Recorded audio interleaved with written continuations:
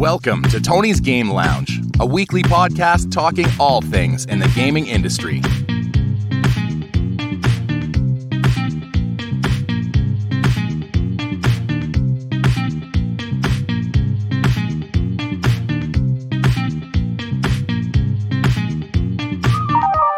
Hello, everybody, and welcome back to a brand new episode of Tony's Game Lounge. I'm your host, Tony Erickson, and joining me this week, I've been trying to get him on the show for a long while now. He is my Dungeon Master and yours. Introduce yourself, sir. My name is Preston Myers, and he's right. I am a Dungeon Master. Yes, honestly, at least with my experience, one of the best in the biz there is, even though he's not getting paid for it, but he totally could be. Oh, well, thank you. I'm still new. Still new, but like it doesn't show. That's how good it is. Thank you very much. The fact that you've made me cry in a session is really good. Both happiness and fear. Okay, because I was going to say, if it's making you cry, then I'm probably do something really good or really wrong. Both. We'll be getting into Dungeons and Dragons a little bit later in the show, if you couldn't tell with our guest and everything. But we'll be getting into some of those moments later on. But first, Preston, we're going to play a little game I like to call Favorites. Oh boy, okay. So it's pretty simple. I want you to tell me your favorite video game character, video game soundtrack, and what you're looking forward to in the remainder of 2020. Okay, favorite video game?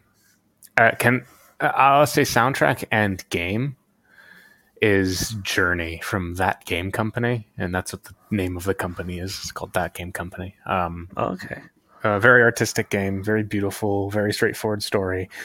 You kind of make up your own story as to why you're on said journey, but it's essentially a plot from A to B, and it's really artistic in its meaning, so you can really interpret it how you want. However, the character in that is not my favorite, even though it looks amazing. My favorite character, I would have to say, honestly, well, that's a heavy question, but I'd go with Doom Guy. Ooh, Doom Guy. Nice. That's a good choice. Why Doom Guy in particular? Because he has the big, strong energy that no matter what you do, whenever you watch him, it's humorous. He's tough. He's a badass. He makes you feel great when you're playing. And he has a lot of fan art with Isabelle from Animal Crossing. It's wholesome and brutal at the same time. Yeah, exactly. But yeah, that's exactly. Yeah, those are my three favorites. Was there a fourth one that I'm forgetting?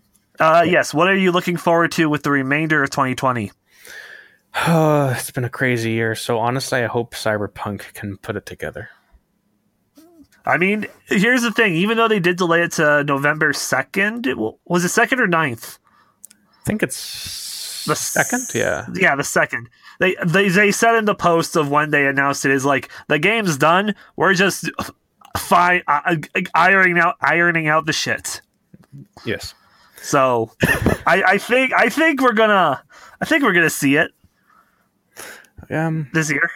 Hopefully, but yeah, that's the pretty big thing. Well, because Keanu Reeves is in it, and he's great. So. Oh yeah, I'll assume you saw the 25-minute presentation.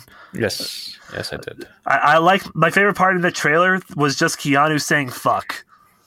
Yes, dropping F-bombs from someone so wholesome is kind of interesting. I hope he plays a pretty dark role. Yeah. And we were originally going to have you on last week, but circumstances changed. We got Cole on, and it was a good episode. But I do want to hear your thoughts a little bit on Cyberpunk before we jump into things, because I know that you are very excited for that game. I think it's a contrast as to what's been going on in the world. I think it's a company that's just not really caring about, political agenda and just making a game for the sake of it being a game. Because I know there's a minority of people that are very loud and they want to be heard and they want to fight, because it's a very us versus them kind of world we're living in right now. Yes. And I think Cyberpunk, not only that it looks beautiful, it looks like fun and you can get creative and do wild things in it, but I think it's mainly the point of interest for me is that it's like a breath of fresh air. It's definitely you can sit down and just forget about all the problems in the world, you know? Yeah, I feel like Cyberpunk will have a very big impact, like how Animal Crossing did with the beginning of the year. Yeah. With how it was just like an escape from reality. Honestly. And I feel like Cyberpunk will offer like almost like with how big it's going to be like almost what we need, what we're going to need for the end of the year. I'm very much excited. I just hope I don't get disappointed. You know what? I with everything they've shown off, I am very much excited too. And yeah, like I don't think we'll get disappointed with it. I really don't think so. But you never know, and that is like the one thing to say is like we do never know. But like considering CD Projekt Red's history, it's pretty good. Yeah, no, it's The Witcher. I mean, very good Witcher games. Mm-hmm. They're pretty committed to making a good game. Yeah, exactly. But yeah. All right. Well, with that, we're going to jump right into the first segment, which is, of course, the Week in Review, where we cover some major game releases and news from this past week. As for some games that came out this past week, Iron Man VR dropped on the PlayStation VR. Hunting Simulator 2 came out on everything but the Switch. And Biped, a little co-op game where you're two little robots, kind of like co-op controls, but it's a co-op game where you're little robots in a 3D area. It's kind of cute. Is on the Switch now. As for some news that came out, a big one was the new Animal Crossing update came out this past Friday. It added the diving aspect of the game, which was in New Leaf. And it's added 40 new creatures that you can dive to collect, including sea cucumbers, anemones, scallops, crabs, octopus, all that fun stuff. Here's one that I think you play Warhammer 40K, right, Preston? Yes, I do. Well, have you seen that they dropped their 9th edition rule set, and the rules are now free to download? Yeah, no, I've been seeing that, and my army that I like to play. Unfortunately, I don't really have anyone to play with anymore. I had a bit of a falling out with some of the people I play with, but yeah, no, I play the Tyranids, and I think they're cool. They're scary, very xenomorph-like, and I'm just really excited to see what they do with this new edition. But alrighty. The consoles, and I believe like mostly the Bedrock editions, have finally seen their release for the Nether update in Minecraft, adding in I can't remember if it's 3 or 4 new, I believe it's 4 new biomes to the Nether. The new mob known as the Piglin, replacing the zombie pigmen. It's now piglins, and they won't attack you if you're wearing gold, otherwise they'll go ham on your ass. The Hoglins, which are big-ass boars, and now a way to get food in the Nether. And a stronger armor, better than diamond. Oh boy. It's called Netherite, and it's even rarer to find than diamond. And thankfully, though, you only need about 1 ingot of it, and you're able to turn your diamond stuff into netherite stuff. It's kind of like an upgrade to diamond. Okay. And that's how it works. That's at least how it worked in the old patches. I don't know if they did change it at all in any of the snapshots before the official release, but that's how I saw it, and that's how I think it still is. But I'll be playing some of that later in this week to kind of jump back into Minecraft and check out what the Nether update's all about. Crisis Remastered is getting delayed because of poor fan reaction from the trailer. Yeah, they're just delaying it. I don't really know the exact reasons. The article I looked at didn't really dive into too much aside from that. But in other news, Final Fantasy XIV's next patch has also been delayed, but it's just delayed to August 11th. Fortnite. Here's some Fortnite news. The first one, their final Epic Games has announced that Fortnite is leaving early access. Huh.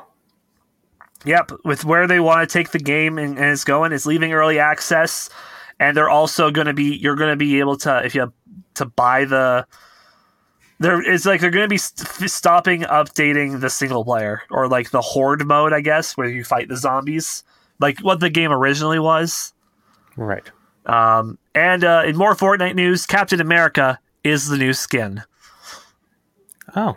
So now you can dab Orange Justice and Crunk on all of the noobs that you kill. All right. That sentence hurt me a bit. In free game news, PlayStation's free games for July were announced as NBA 2K20 and Rise of the Tomb Raider, while Xbox Games with Gold is getting Saints Row 2, WRC 8, FIA World Rally, Championship, Dunk Lords, and Juju.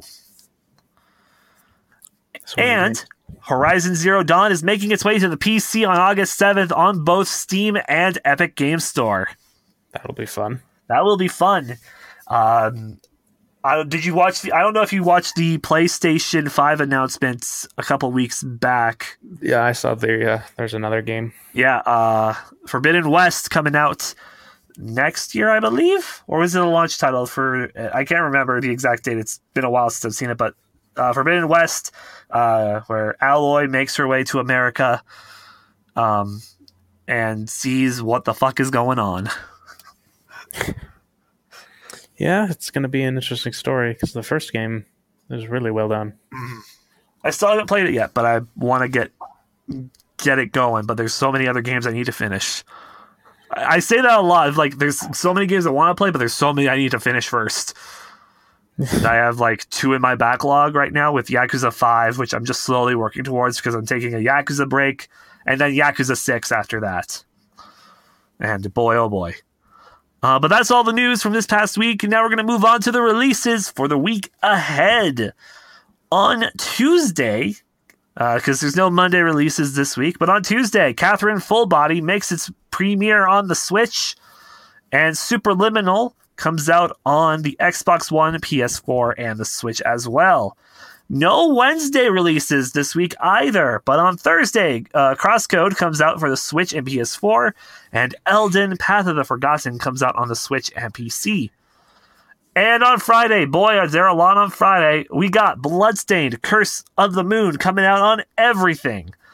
Deadly Premonition 2, A Blessing in Disguise, the sequel to Deadly Premonition, a very popular Nintendo exclusive game, even though it's just like they've just done it with Nintendo consoles, comes out for the Switch.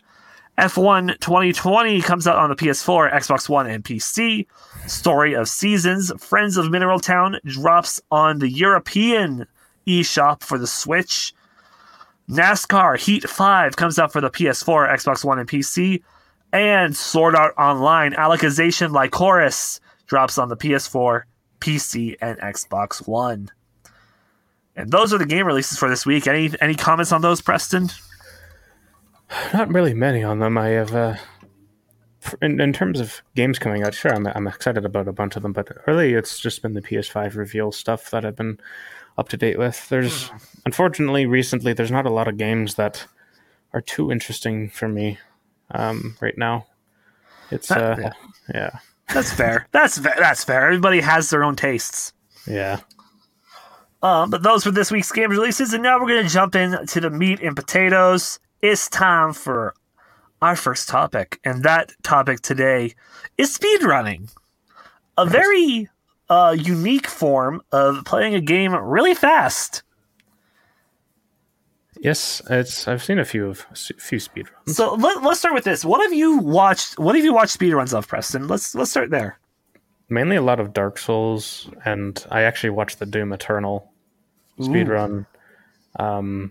What's that game that Bethesda released? It takes place in space. Outer Worlds? Yeah, I saw a speedrun of that.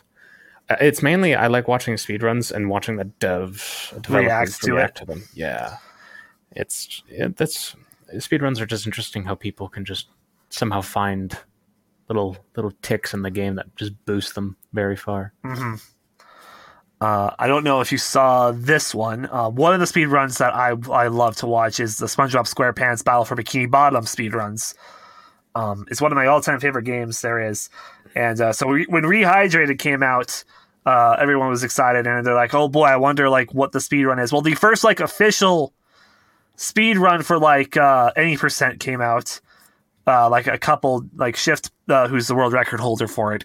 He dropped it. It's under an hour. He was able to do it. First official speed run for it, under an hour. Now, I say like first official any percent because there's another category that was discovered on day one. And it's called 2 spatula percent. 2 spatula percent. That's an interesting mathematic title. So in order to beat the game, you need 75 spatulas to enter the chum bucket, beat Robot SpongeBob, and then go inside Robot SpongeBob and destroy his brain.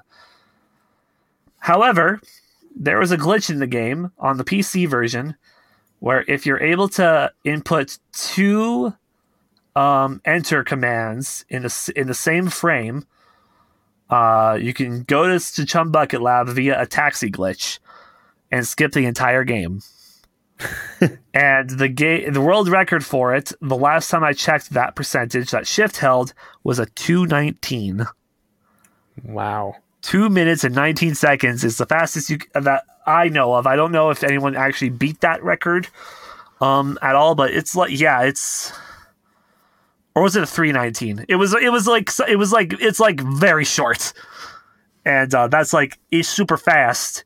But then it's like, it's also one of those, I feel like that becomes one of those joke categories almost, where it's just like, you won't find many other ways to like really decrease it, and you might as well do it as a joke. Yeah. But I think the more interesting part about speedrunning is just being able to kind of dissect the game world and see what it is. Mm-hmm. Especially in horror games, because it just makes the horror game not scary. Oh, exactly. Also, off topic for a second, I wanted to talk to you about this because I know you're a fan of the franchise. Have you seen the trailer for the new Outlast game? Yeah, I'm really hoping they touch up on the first one. The second one wasn't as good as... So the second one was a lot more intense than the first one. But the first one definitely had more interesting things going on, and I really hope they touch up on that in Outlast 3. Yes. Have you actually watched an Outlast speedrun at all? Yes. Okay. So what are those speedruns like for like a horror game like Outlast? I would like to know. The big bad monsters that chase you around, they're not so bad when you just see the speedrunner dodge them 2 seconds, game's over. It becomes something of when the game is designed to make you run away from something, but you run away from it so well that you just outrun literally everything. It's more of an insult than it is of a terror or running away. That's funny. It just puts the villains in the, I don't know, I guess I'll lose kind of state. It's like, okay, I guess I'll die. Okay, I guess I'll go die. Yeah. It's really entertaining to watch big scary things just get noped. That's really funny. It's just I'm a hardcore parkour all over your bulky ass. I'm no speedrunner, but I've played Outlast 1, and I was invited to a friend's house, a friend from high school. He couldn't beat the game. It was too scary for him. And he gives me the controller. I am bobbing, dodging, and weaving, easily, casually just going through everything. Since I've played it so many times over, I knew where everything was, what key items to get, what essential items I needed to get to move to the next stage. And I plowed through it. Wow. And I completely ruined his experience.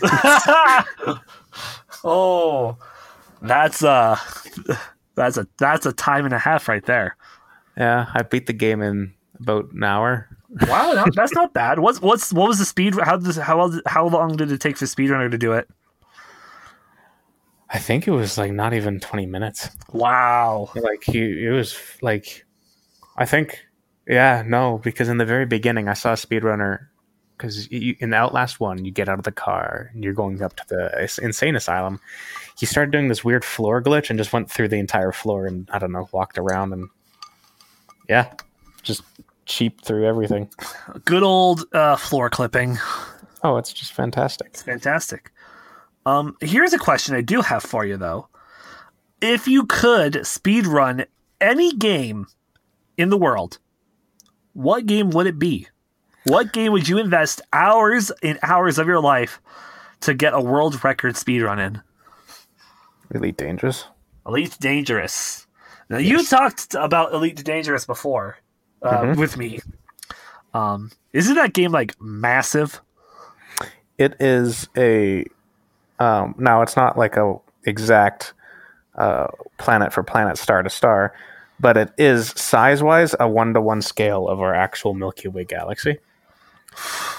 And because of that, the even with warp speed going really, really fast, in game with a standard warp drive to make you basically jump star to star system, takes you about 3 at minimum, or 3 at minimum, maximum usually 8 to get across the whole map. Minutes or hours? Weeks. Oh. Yeah. So there's like certain missions you can get in the game that are like, we'll pay you 6 million credits, which in that game is quite a bit, to take me to Sagittarius A. And you're like, yeah, that sounds like no problem. And then you realize you're on the edge of the galaxy. And it's like, that's... Nope. And it's just dedication to hours and stuff. But I've seen speedrunners, because it takes apparently like several weeks of playthrough to get an Anaconda, which is a gigantic war cruiser ship. It's huge, massive, one of the best ships in the game. And it's like 42 million credits, or sorry, like 115 million credits. Okay. I've seen someone get that in one day, and they didn't get any sleep. But if there's any other speedrunners out there that I haven't looked up yet, I'd love to see how they can go from 0 to several trillion credits, because that's how you really beat the game. Is to just get the biggest ship there is. Biggest ship, all the ships, as many ships as you can. Okay, so it's more of like a goal-based challenges categories. It's strange because it's broken up into. There's no story. Right? It's a space exploration game. Yeah, and you can't really do a story in a 1-to-1 scale Milky Way galaxy. So, which is fair enough. They've done it up to combat. You go and just clear as many bounties as you can of all the strongest,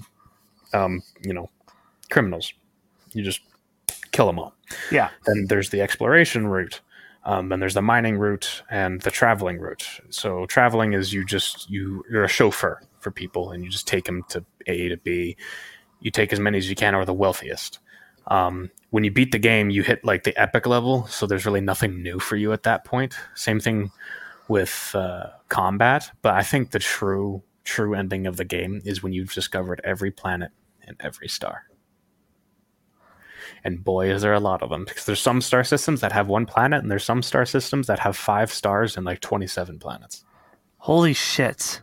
It's really massive. So here's a question for you. I don't know if you know the answer to this. Has anyone actually done that? No, but there was somebody in the Elite Dangerous community. There's something called the fuel rats. So if you run out of fuel in the middle of space, there's a separate website you go to. You type in your coordinates, and ships, like dozens of them, will fly out to you and give you fuel so you can survive and continue your travel.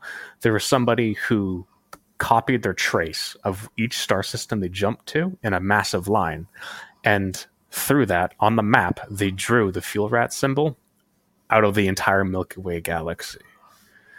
He spent apparently almost a whole year to draw that. Wow, that's dedication. So that guy has traveled quite far. Do you think to this day there's still like somebody doing a speed run of that game? Like they've done like where they like play it like X amount of hours a day, then they go to sleep, and like their counter is like in the 4,000 hour mark right now. Probably. It's something like that. It's nuts.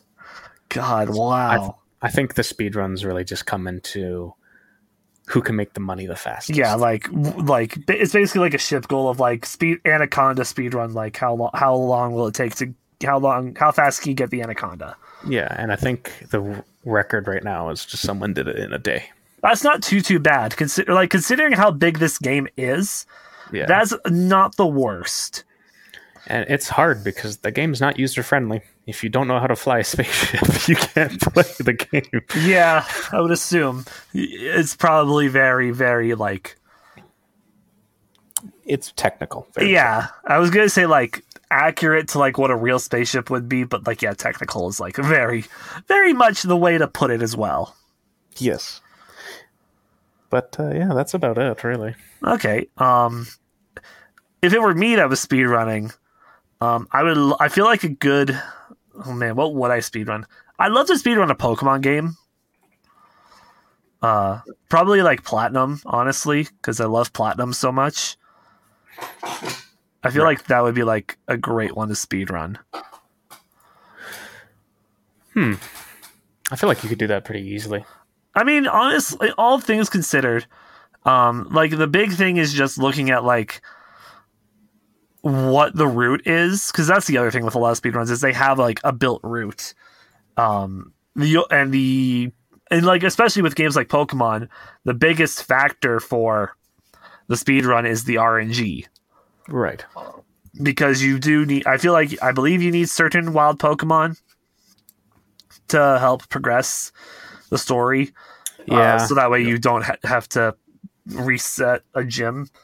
Because there's like cut, move, boulder. Oh, that in HM. I feel like you definitely just like catch a Bidoof right away, and like all your HMs just go to Bidoof. Yeah. Bidoof is the best Pokemon. It's God. The true Arceus is really Bidoof. Bidoof. Ay. I got too much of that thing. I'm right here. This is I vote for Bidoof to be one of the Pokemon in the Crown Tundra DLC for Pokemon Sword and Shield. Just saying. Because Bidoof isn't in Sword and Shield at all. Like with Sword and Shield, which I'm sure you've heard, like it didn't bring in like the entire national deck, so you can't bring in every Pokemon into the game. 400 made it into the base game, but like I want to say like a good 100, a little like between like 80 and 100 Pokemon are like brand new. Yeah. And then the rest are like coming back from old generations, and then with the Isle of Armor that just came out, they added like 105 new Pokemon that are like came back from old games. That'd be kind of a letdown to see just Bidoof. It's like, oh boy, can't wait to see what new Pokemon got added. Bidoof! What the fuck? I didn't vote for this. That would be funny. That would be funny though.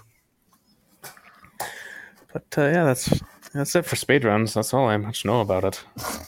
And if I was to speedrun the game, I'm just trying to look over any other questions. Oh sure. Right. Here was another question I have. I have two more questions for you. What would you say of like all the games out there? What do you say would be the easiest game to speedrun? Or like a good starting place for somebody to get into speedrunning?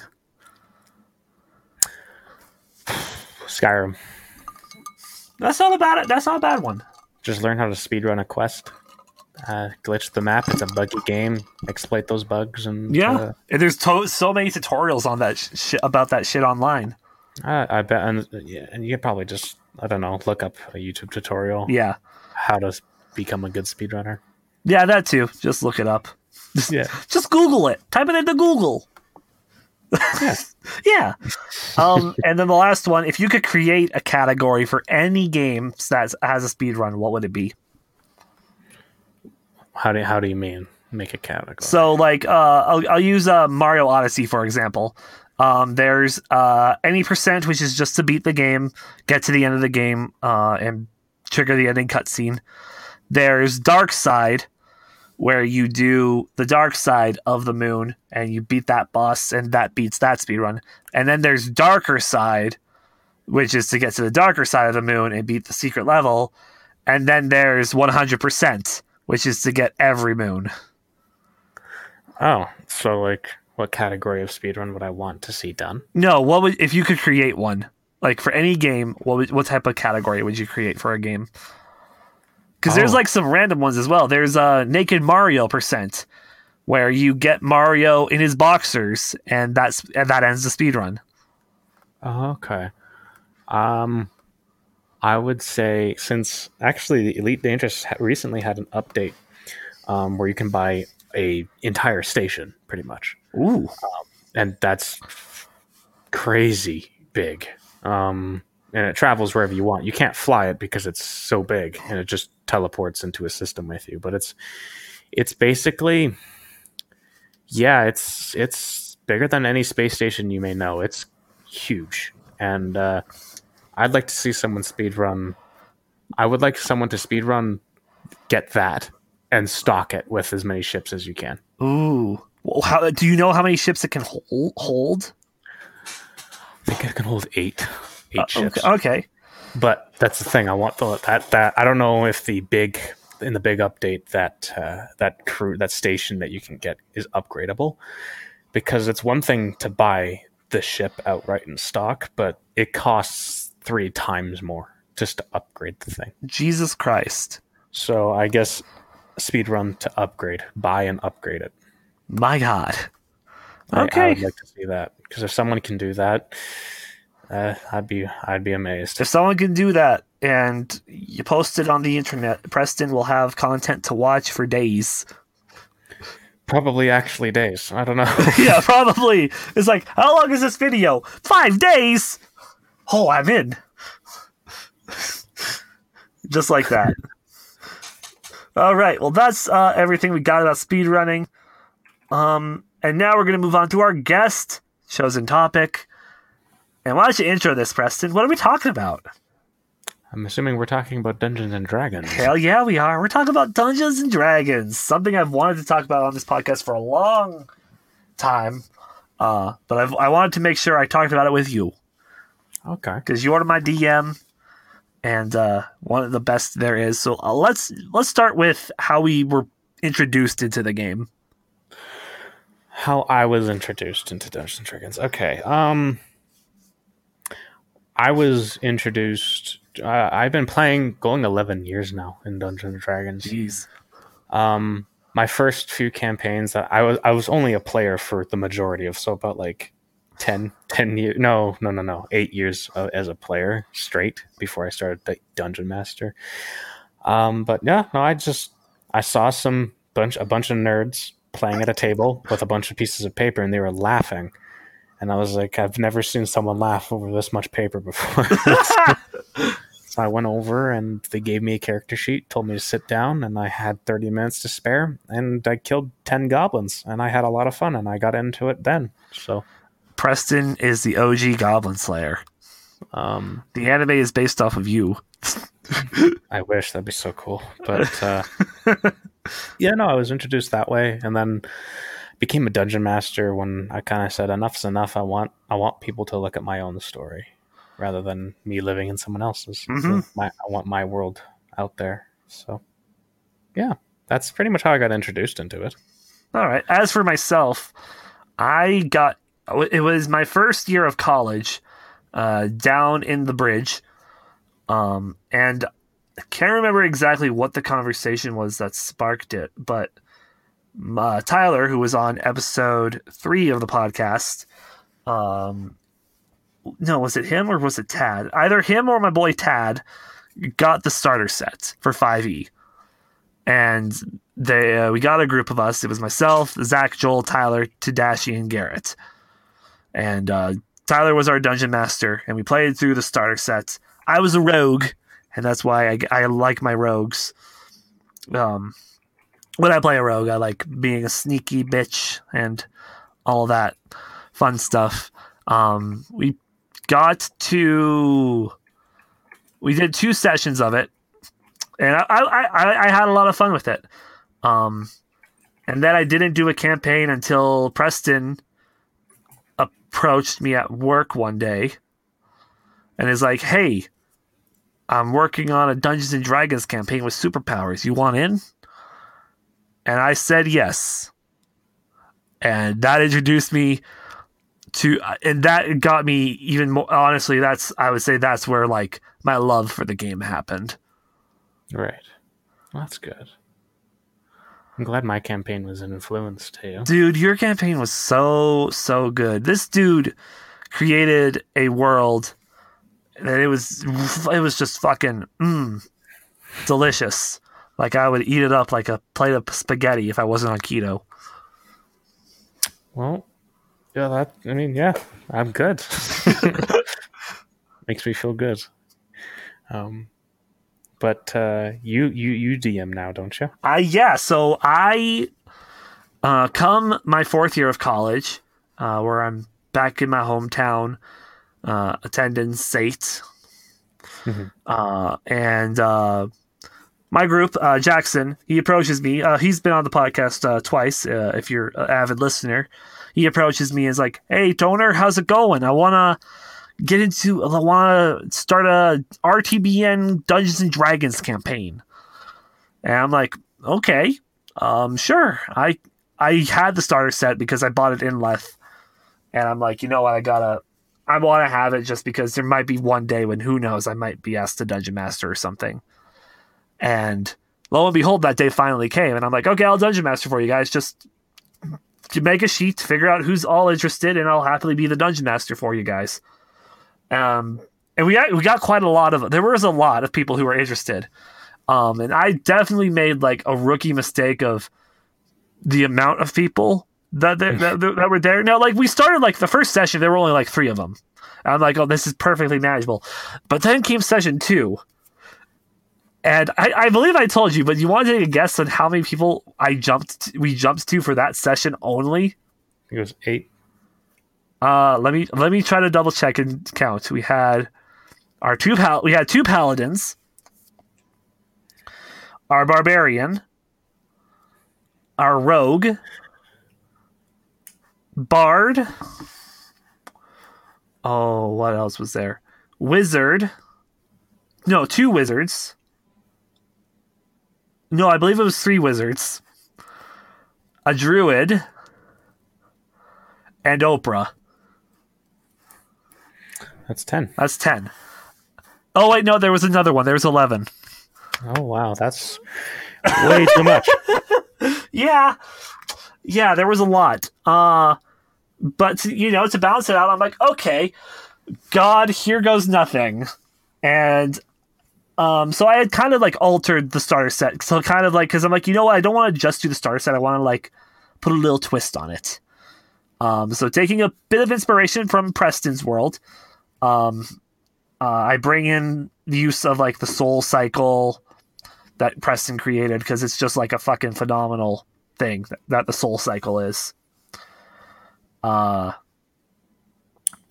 some of my past characters that I've played in a few of his campaigns, to start out, just as like mystery characters of like who are these people? Ooh. Kind of like little Easter eggs for myself, that eventually like they all came to know and love. And basically, I'm like, okay, your guys are up against zombies, and there's a lot of them, and so turns go by, and they're doing fairly well against the zombies. And that's when things, I'm like, okay, no, it's starting to get tiring. A few people ended up leaving because of how late we went. And I'm just like, okay. And so we just dealt with that. And then I think 3 of them died at the end of it. At the end of the encounter, 3 people died.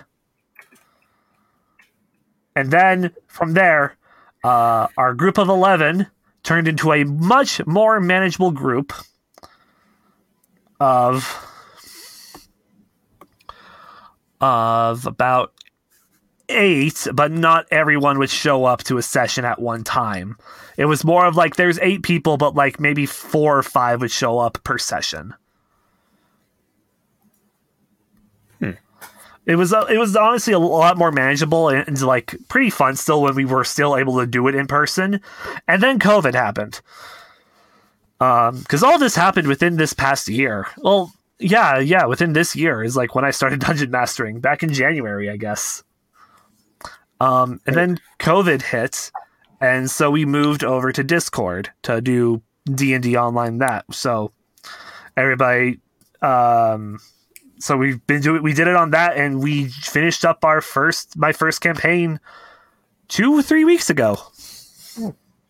Congratulations. Thank you. It by the end of it, there was 4 consistent people, and honestly, and this is the same group that's now going into my new campaign that we just started up. and it's Yeah. a sequel.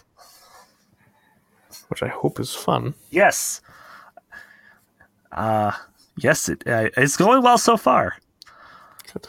Now, here's a question I do have for you, Preston, on Dungeons and Dragons. Mhm. What are some player tips you would give and dungeon master tips you would give for anyone who's starting out being a player and starting out being or someone who's like starting to become a DM from being a longtime player? Okay. I'll start off with the players. In the Dungeon Master community, or sorry, D&D community, is you don't want to be a wangrod, which is basically another term for That guy? that guy, that the one that nobody likes at the table. Yeah. Don't be that guy, girl, whatever. So don't be a rules lawyer. If the DM is new, let them, or old, whatever they want to run, let them run it. And if a game doesn't work with you, announce it politely, professionally that you don't want to play. But if you are going to play and you don't know where to start, if there's multiple sources on YouTube, I highly suggest GM Tactics and Matt Colville. You should definitely look at him. He's got really good tips and advice for dungeon masters and players alike. Yeah. I checked out his stuff. Really good. And really for players is a credit to a YouTuber who escapes my name, but he talked about, and it's been probably the best way to put it, at least my thoughts into words, was you have 3 categories for your character when you're playing a game. Pick a class that's easy, one that feels cool to you, one that you can immerse yourself into. You want your character to be capable, sociable, and what was the third category? I think it's productive. Capable, meaning you're good in combat. You're amazing at the game. Great, cool. You have a cool character. You're a badass. You're invincible. But that's cool. But you have to have a likable character. So you want to be sociable. And productive means you're always supportive of the game, because at the end of the day, it is a game. You want to be supportive of your fellow player and dungeon master. So rather than just sitting there on your phone, not paying attention, just, be supportive and be there in the moment. So that's one thing I should say. And just really capitalize on what you can do on the class that you pick. I suggest pick 3 that you want to learn the most and stick with those for at least a year, until you're comfortable with moving on. Now, on to Dungeon Master tips. Since I'm not as experienced as me, again, Matt Colville and other YouTube sources, very, very helpful for you. I suggest starting off small. If you're going to build a map, build your own world, start small. Pick a small area for your story to happen. Uh-huh. You can have a big world, even if you want to, but I suggest start off small, like a small section of that giant world that you want to make. Yeah. And break it up into categories of play. And for those who don't know, there's tier 1, 2, 3, and 4, and 5. Tier 1 is level 1 to 5. Tier 2 is 6 to 10, 11 to 15, and 16 to 20, and tier 5 is beyond 20. You want to build up campaigns related to each tier. So tier 1, you do a story. They get to level 5, that should be the end of the story. Then you can do another one that happens again at tier 1 and make new characters, or continue on as a sequel going to tier 2, and so on and so forth.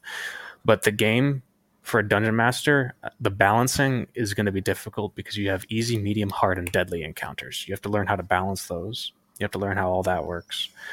But if you start off with tier 1, 2, 3, and 4, going all the way up slowly, you'll learn how to balance things properly. So you'll learn how to have fun with creative. Like, I want to give my players these cool magic items, but if I don't know how to balance the game, I'm going to make it really hard for myself. Yeah. So doing those definitely gets you familiar with how to dungeon master, how to set up challenges for your players, and it will feel fun for them because you're still learning that tier of play, and it's okay you repeat each tier, because as they get higher in tier, the harder it gets.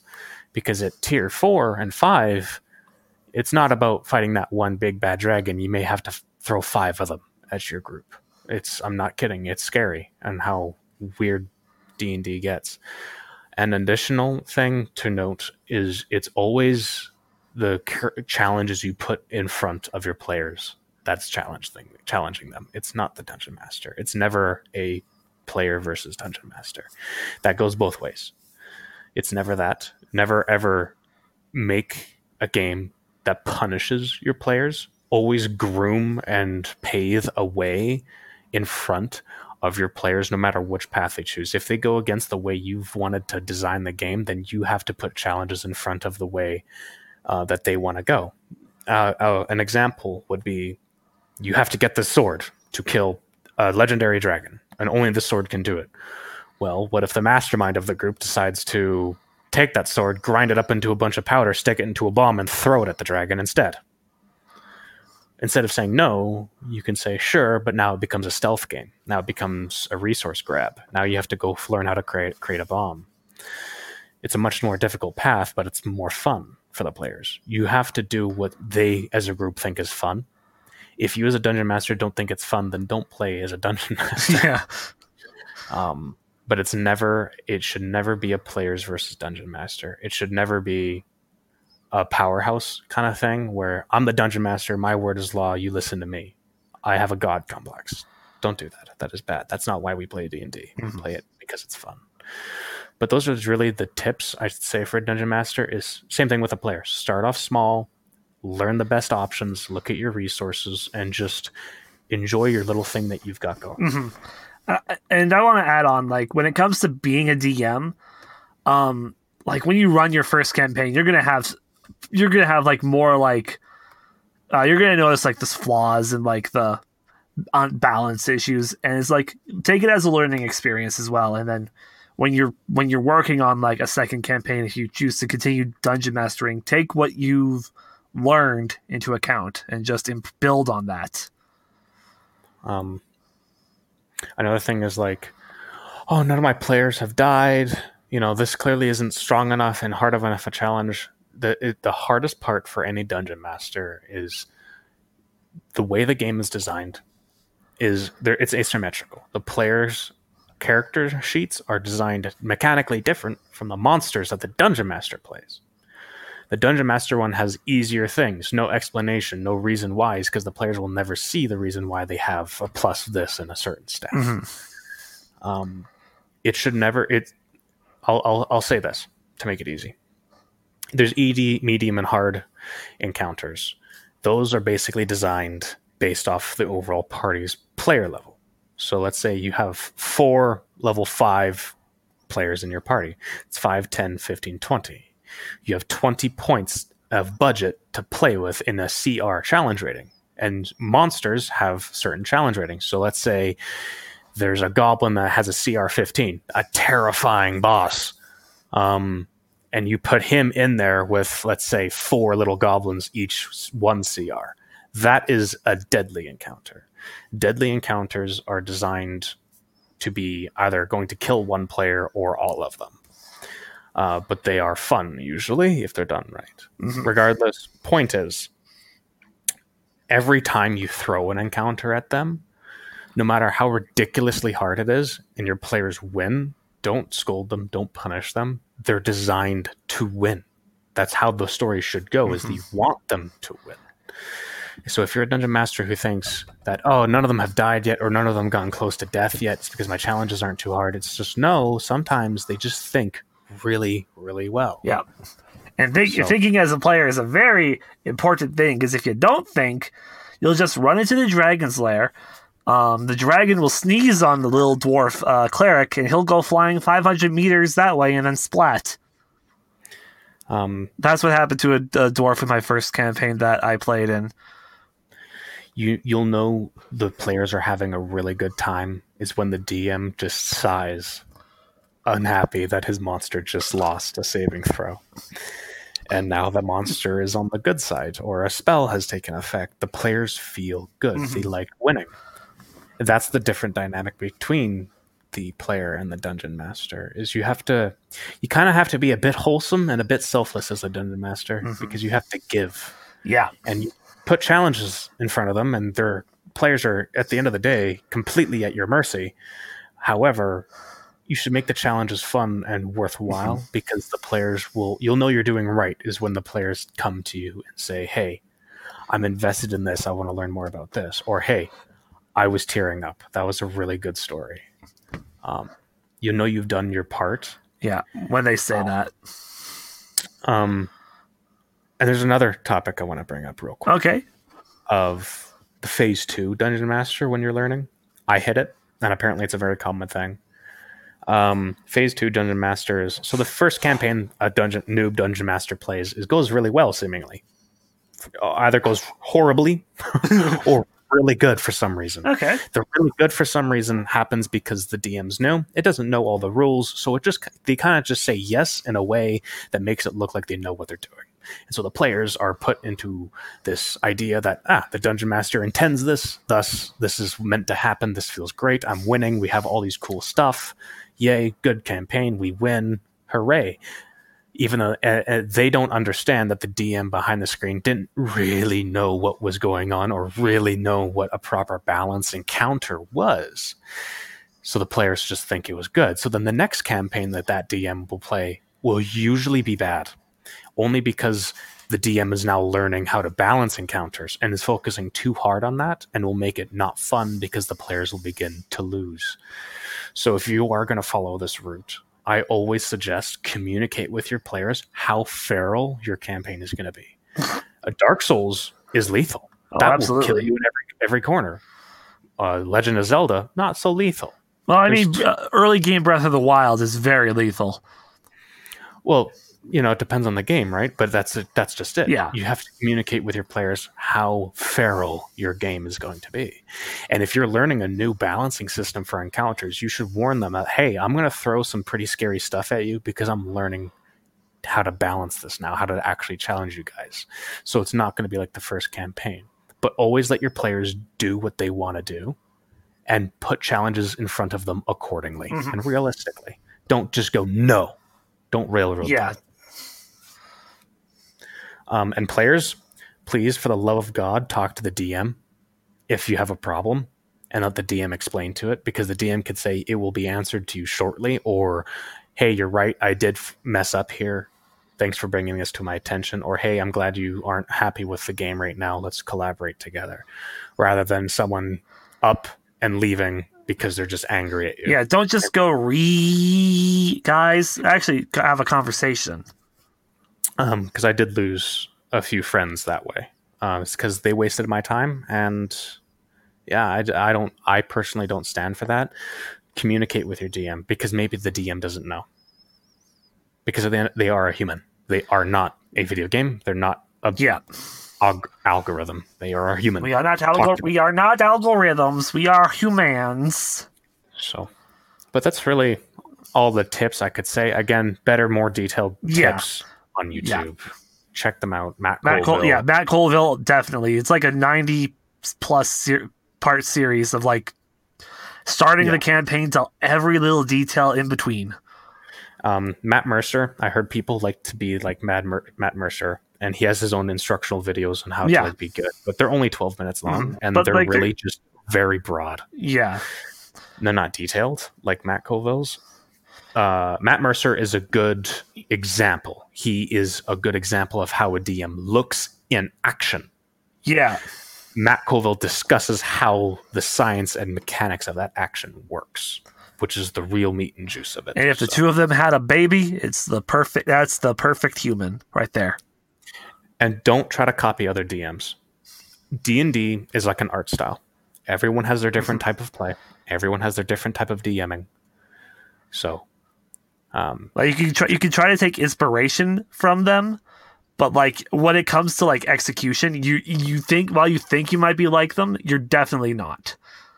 Exactly. Like I've taken a lot of inspiration from Preston when it came to my first campaign, but like as it went on, like I'm my own. Like I realized like even though like seeing Preston in action has like helped me become a dungeon master, it's very like my style is very different from his. And that's okay. And same thing goes to the players. Certain players like certain campaigns. Yep. So, I do have a quick question that I do want to throw at you before we talk about some D&D memories. all right. What would you say are the 3 best classes that a first-time player could choose from? All right. Best classes to start off with. Yeah. Really comes down to how your brain works. I'll break it down this way for you. If you are someone who's a slow learner, complex tasks and things to remember is not your strong suit, I definitely 110% recommend the fighter and barbarian. And monk. Rogue. Yeah. Rogue, fighter, and barbarian. Super easy. You hit stuff. That's it. The barbarian jumps into a 1v20 and claps everything in the face. Yeah. Rage bonus is great.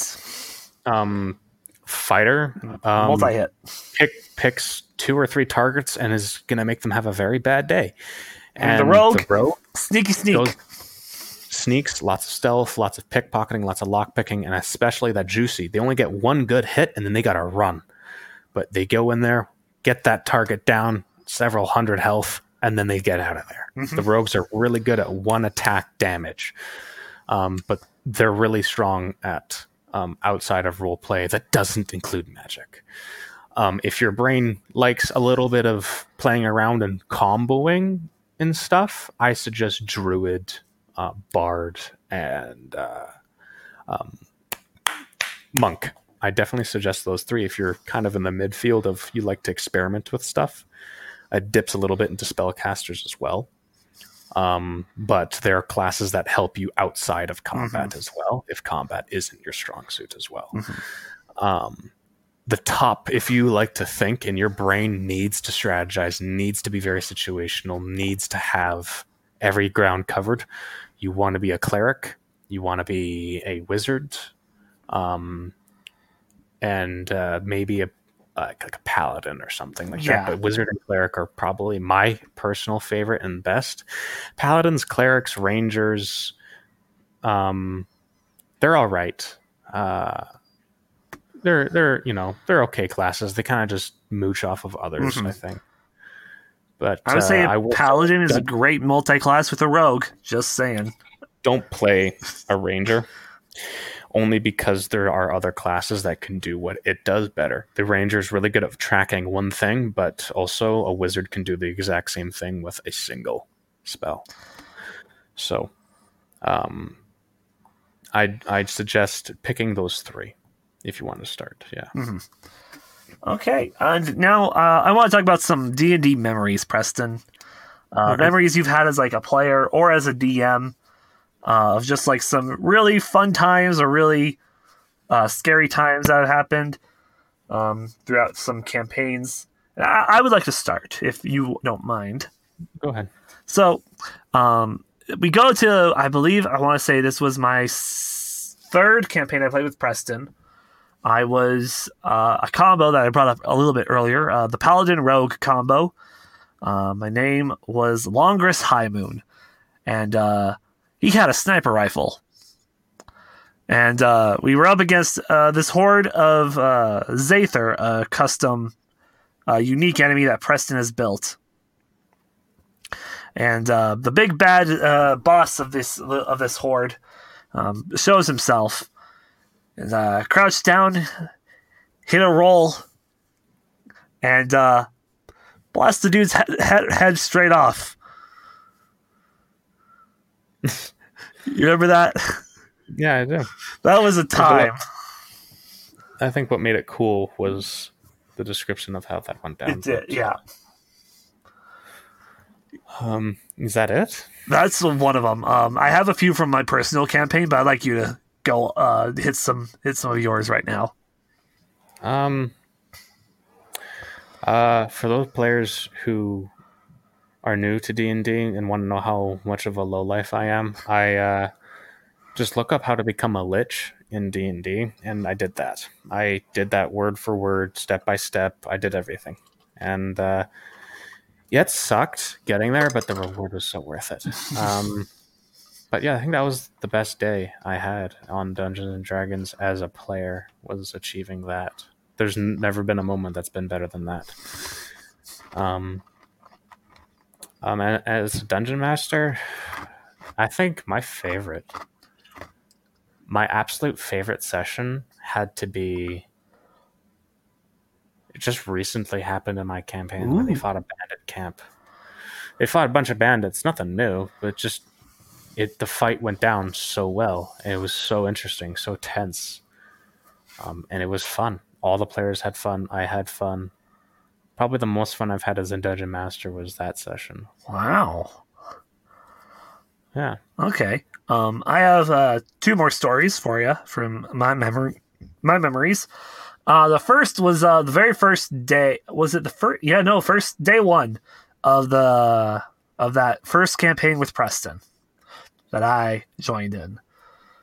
We meet everybody. Everybody meets up in the group, and we go on the first mission, which is to deal with an orc problem, an orc horde, an orc army that's about to attack a royal house. And so we get there, we fight the orcs. I think I spent most of that time running to point, and I didn't do much combat in that fight. No. But then the leader shows up because he was catapulted over right into the house in almost like an eject pod, almost escape pod, almost like type device, and he killed the guy that we were trying to protect. And then I roll to persuade of just stop being bad, and he did. That honestly is probably my when I think of D&D, of telling people about the things you can do, that is the story that I always tell. I think a better story, what you did. Personally, my favorite accomplishment from you was you took a mission to go hunt down a cult, and they were just experimenting with dead bodies to make them come back in the middle of nowhere. And they had a series of magic items. I know which one you're talking about. I forgot. I completely forgot that one. Yes, tell it. Where, there's 2 rooms where one of them seemed to have the big bad guy in. And the other room had a bunch of stash. They went to the stash and found a book and all that stuff, but they decided to leave it. So they went back to the big bad evil guy, talked to him, and kind of persuaded their way to kind of getting on his good side of it and saying, yeah, we can join you. I have a journal. I can go all write these notes down in missions that you give us. Can you give me a sec? I have to go back upstairs and grab my journal. The villain said, sure, you can go do that. Anthony went up and didn't grab his journal, grabbed a book that put you to sleep. It was that he found in the stash. So he grabbed that book and went down, gave it to the villain. The villain read it. Not read it, to put his missions and tasks in the journal, opened the book and instantly fell asleep. They tied up the villain and they captured him. It was probably one of the smartest plays that Anthony has done, and I think it was really cool how he just went outside the box. Honestly, that would surprise me myself, because it was, that moment there was just so, I remember when it went off, I was laughing my ass off, honestly, because it worked. Yeah, you were cheering. I was. Pretty. And that's just another scenario where the DM just doesn't go, no, it's okay. The player thought outside the box. Reward him. And if the villain makes the save, yeah, because you had to make a save to see if you even fell asleep or not. Yeah, and he failed it with a natural 1. Oh my god! That was a good time. Honestly, that was a really fun time. Yeah. So I have 2 more from my the campaign that I just did. So one thing that I brought into my campaign was a very infamous magic item known as the Deck of Many Things. And I'm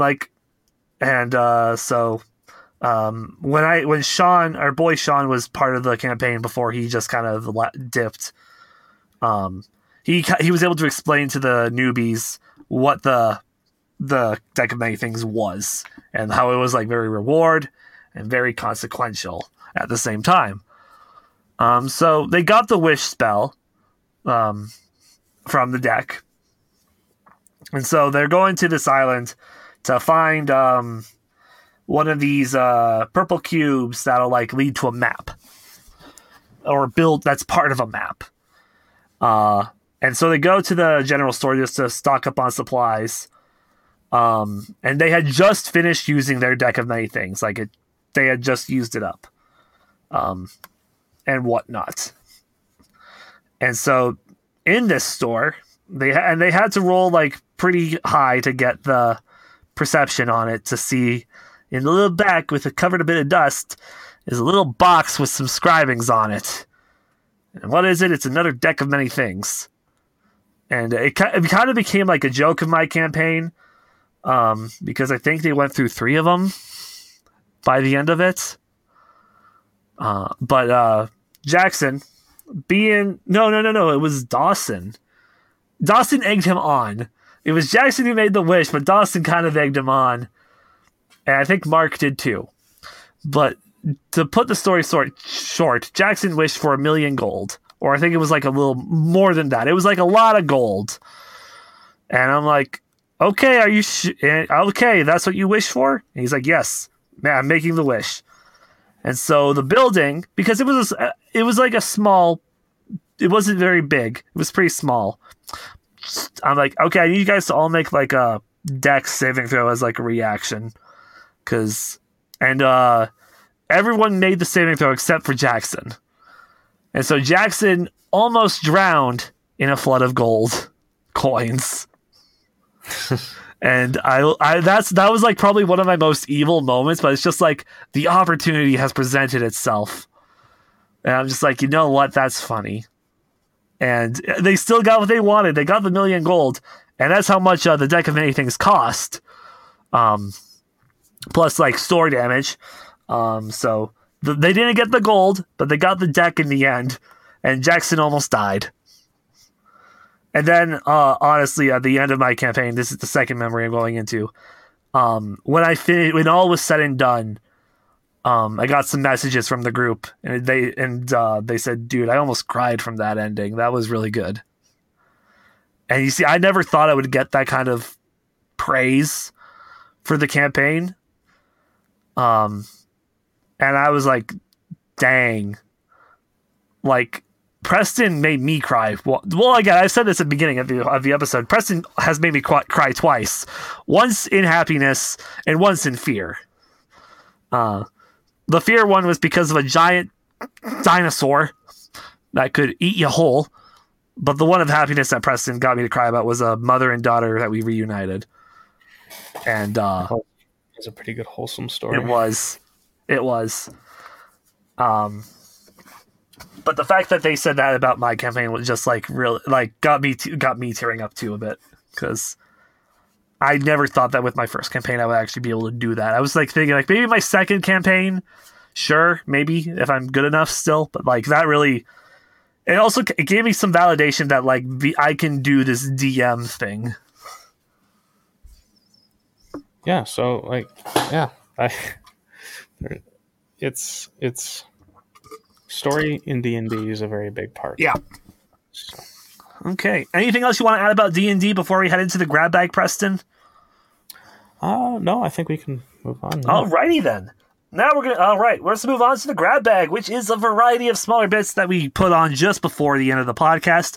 And we're going to start with some draw of the deck, with some TCG news. And there's not a lot this week. Only thing is Pokemon this week. No Yu-Gi-Oh! News. No Magic the Gathering news. For Pokemon, the Legendary Beat Japan set, which is Japan's next set for the Pokemon TCG, it's dropping on July 10th. That's the next closest thing. Everything else within the TCG world, it's kind of nothing yet. So hopefully next week we'll see some more news on those. Now we're going to jump into Retro Reminder, where we talk about a retro game for like 2 or 3 minutes, because we're actually running low on time. So Preston, you ever heard of a game called Pokemon Diamond and Pearl? Yes. That's what we're talking about for the next like 2-3 minutes. Okay. So Diamond and Pearl, we both have like a very, I would say, special connection with Diamond and Pearl, because like we've both played them, we've both enjoyed them. Oh, yeah. What do you like about Diamond and Pearl? I think it was my first Pokemon game, so I think that's what it was for me. The graphics weren't that bad. I don't know. Being a kid, very much enjoyed it. It's nostalgic for me. Pokemon legendaries look. I think hands down, Diamond and Pearl and Platinum are probably the coolest looking legendaries, just for me at least. Honestly, I would agree. I think they're the strongest. I don't know. Strongest. I'm trying to think. Gen 1 was just a psychic type. Gen 2, both flying types. Gen 3, well, I think they're the gods of time and space and distortion, and then God himself. Yeah, Arceus. Yeah. So I believe, like, if you're comparing it on like a real world scale, yeah, I think that Gen 5 has strongest. Yeah. I mean Gen 4. God, no, Gen 5 is Truth and Ideals. That's what Reshiram and Zekrom are based off of. Yeah, the Gen 4 had some pretty intense ones, and what's your favorite legendary? Oh God, honestly, I really like Darkrai. Like, that's probably like up there for me. My favorite legendary has to be Giratina. I love Giratina. Yeah, that's a pretty good one too. But yeah, it's just my first Pokemon game that I've ever played. So. Oh, here's a question: when you did play it the first time, were you able to get Steelix off the bat? Friend traded it to me. That's pretty good. And my first two Pokemon, my strongest was Steelix and then Alakazam. Ooh, look at this boy. Yeah. I had level 80 Alakazam and a level 72 Steelix. Nice. Well, which starter did you pick? I picked Turtwig. Turtwig to Torterra. Yes. That's a good one. And that's Retro Reminder, where we remind you a game exists. Oh, God. All right, let's jump into the achievement of the week, and that is in F1 2020. It's called My Precious, and that is to set a favorite trophy in the game. And the game of the week, I'm giving it to Deadly Premonition 2. A lot of people have been looking forward to this game for quite some time, so that's my game of the week this week, of not a lot coming out this week. Thank you, Preston, for joining me on this week's episode of Tony Game Lounge. No problem. Happy to be here. Yes. Now, where can we find you on the internet? You can find me on Instagram. I might be changing my name soon to it, but right now it's Gauntlet_. I think there's 2 underscores. You can find me on Instagram. That's really mainly where I operate. I don't have Twitter or anything like that, which I should be getting on. But right now you can just find me on Instagram. Go check him out. He's got some cool art, cool designs.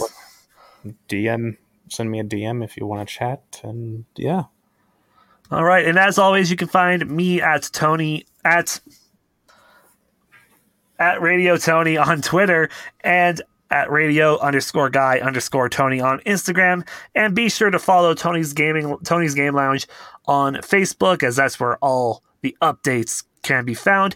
And of course, we stream, even though I've been bad and haven't streamed for a while, but we usually stream on Wednesdays and Fridays at 1 p.m. Mountain Standard Time, if I'm not doing other things.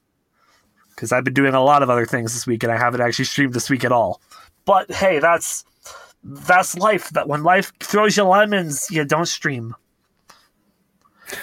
Thanks again, Preston, for joining me this week. Of course, no problem. And I hope to have you on in future episodes down the line as well. I'd love to. All right, and thank you, the listener, for tuning in, and we will see you all next week on Tony's Game Lounge.